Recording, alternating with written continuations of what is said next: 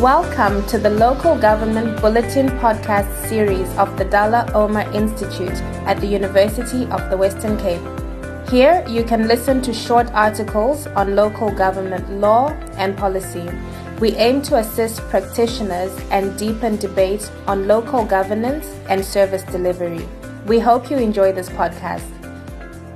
Let's move to KZN now. Several days without water, residents of the Ugu District Municipality south of the KwaZulu-Natal coast want action. They say there's been no water since early August. Now, the Democratic Alliance has called for the municipality to be placed under administration. Over the years, the district has faced serious water challenges. The author of this article is LG Sita, published under Volume 16, Issue 1, with the title, Developing Cost-Sharing Models for Provision of Improved Water in Local Communities. Water in South Africa is a basic human right. The Free Basic Water Policy states that every South African household is entitled to receive 6,000 litres of free water per month.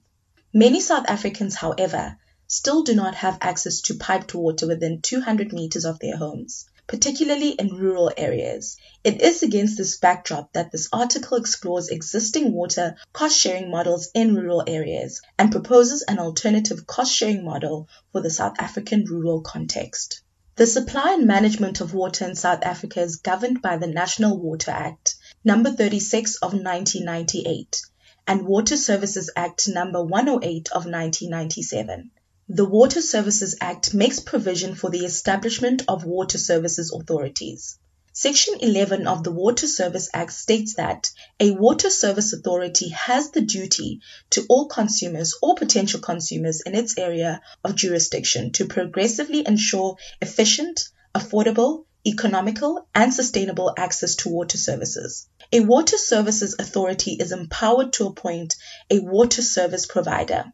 The Water Service Act appears to envisage a scenario where the Water Services Authority manages the implementation of water provision, and the water services provider undertakes the actual delivery of the service. Section 20 of the Act allows a Water Services Authority to act as a water service provider concurrently. Historically, supply and costing models have focused on the supply of bulk water, often by a regional water supply service provider, to municipalities, who would then on-sell or provide that water to communities. These systems are often able to rely on economies of scale. The systems are complex and larger municipalities are able to pay for services. In recent times, there has been added pressure to supply water to smaller municipalities and outlying, often rural areas. The bulk supply model does not necessarily work for these areas. Major barriers to providing water in rural areas are the costs of infrastructure investment and the ongoing costs of water provision, as well as a reduced ability to monitor and control the use of water infrastructure by users due to large distances between the water provider and communities. Another key consideration is the availability of skills in rural areas to ensure the continuous supply of safe water. Our research has pointed to the following aspects in this regard. Municipalities indicated a shortage of water quality analyst skills.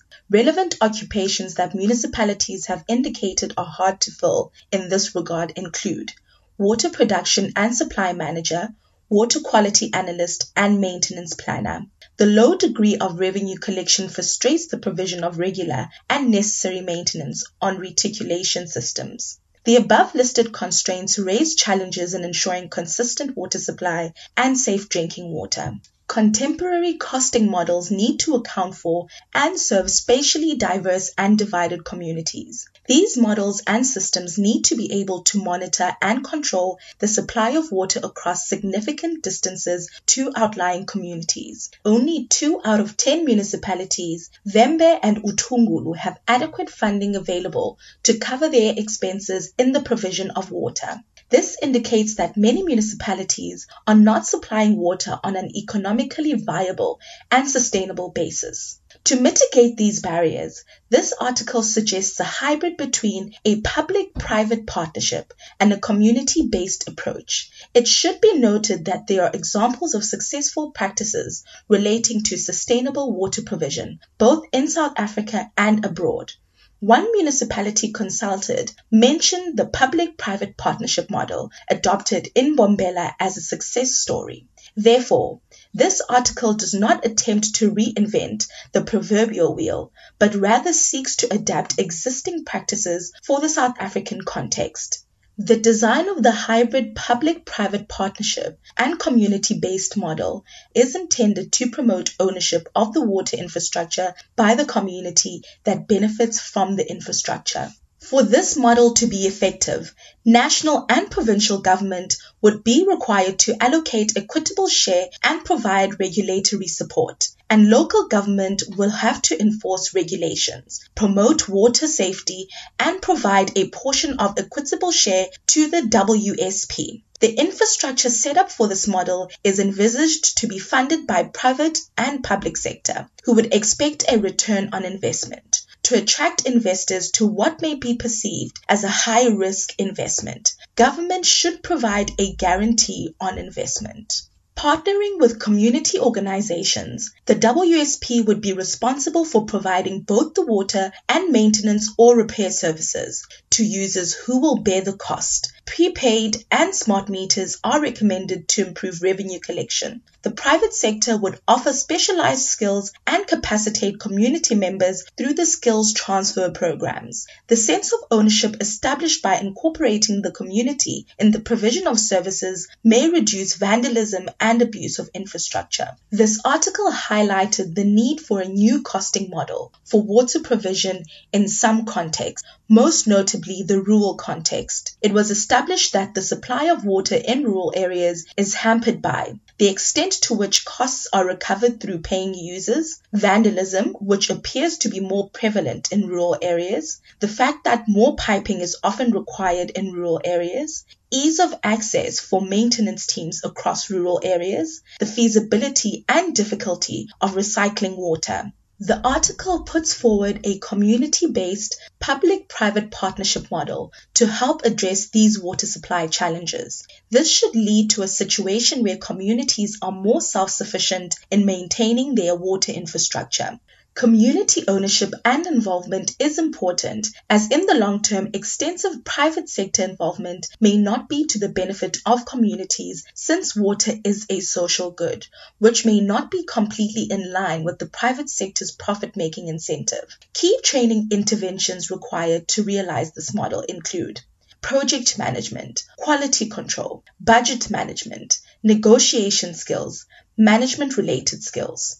The community-based public-private partnership model proposed has the potential to reduce expenditure by government, as well as increase water provision to currently underserved and hard-to-reach rural communities. This article is part of a series reporting on research commissioned by the Local Government Sector Education and Training Authority, LGCETA. Contact Matodzi at lgceta.org.za. Thanks for listening. If you found it useful, please share this podcast via your social media. The Local Government Bulletin is supported by the Hans Seidel Foundation and the Bavarian State Chancellery. We are proud to contribute to the debate on local governance and service delivery. This podcast was produced by Lukhanyiso Matebese.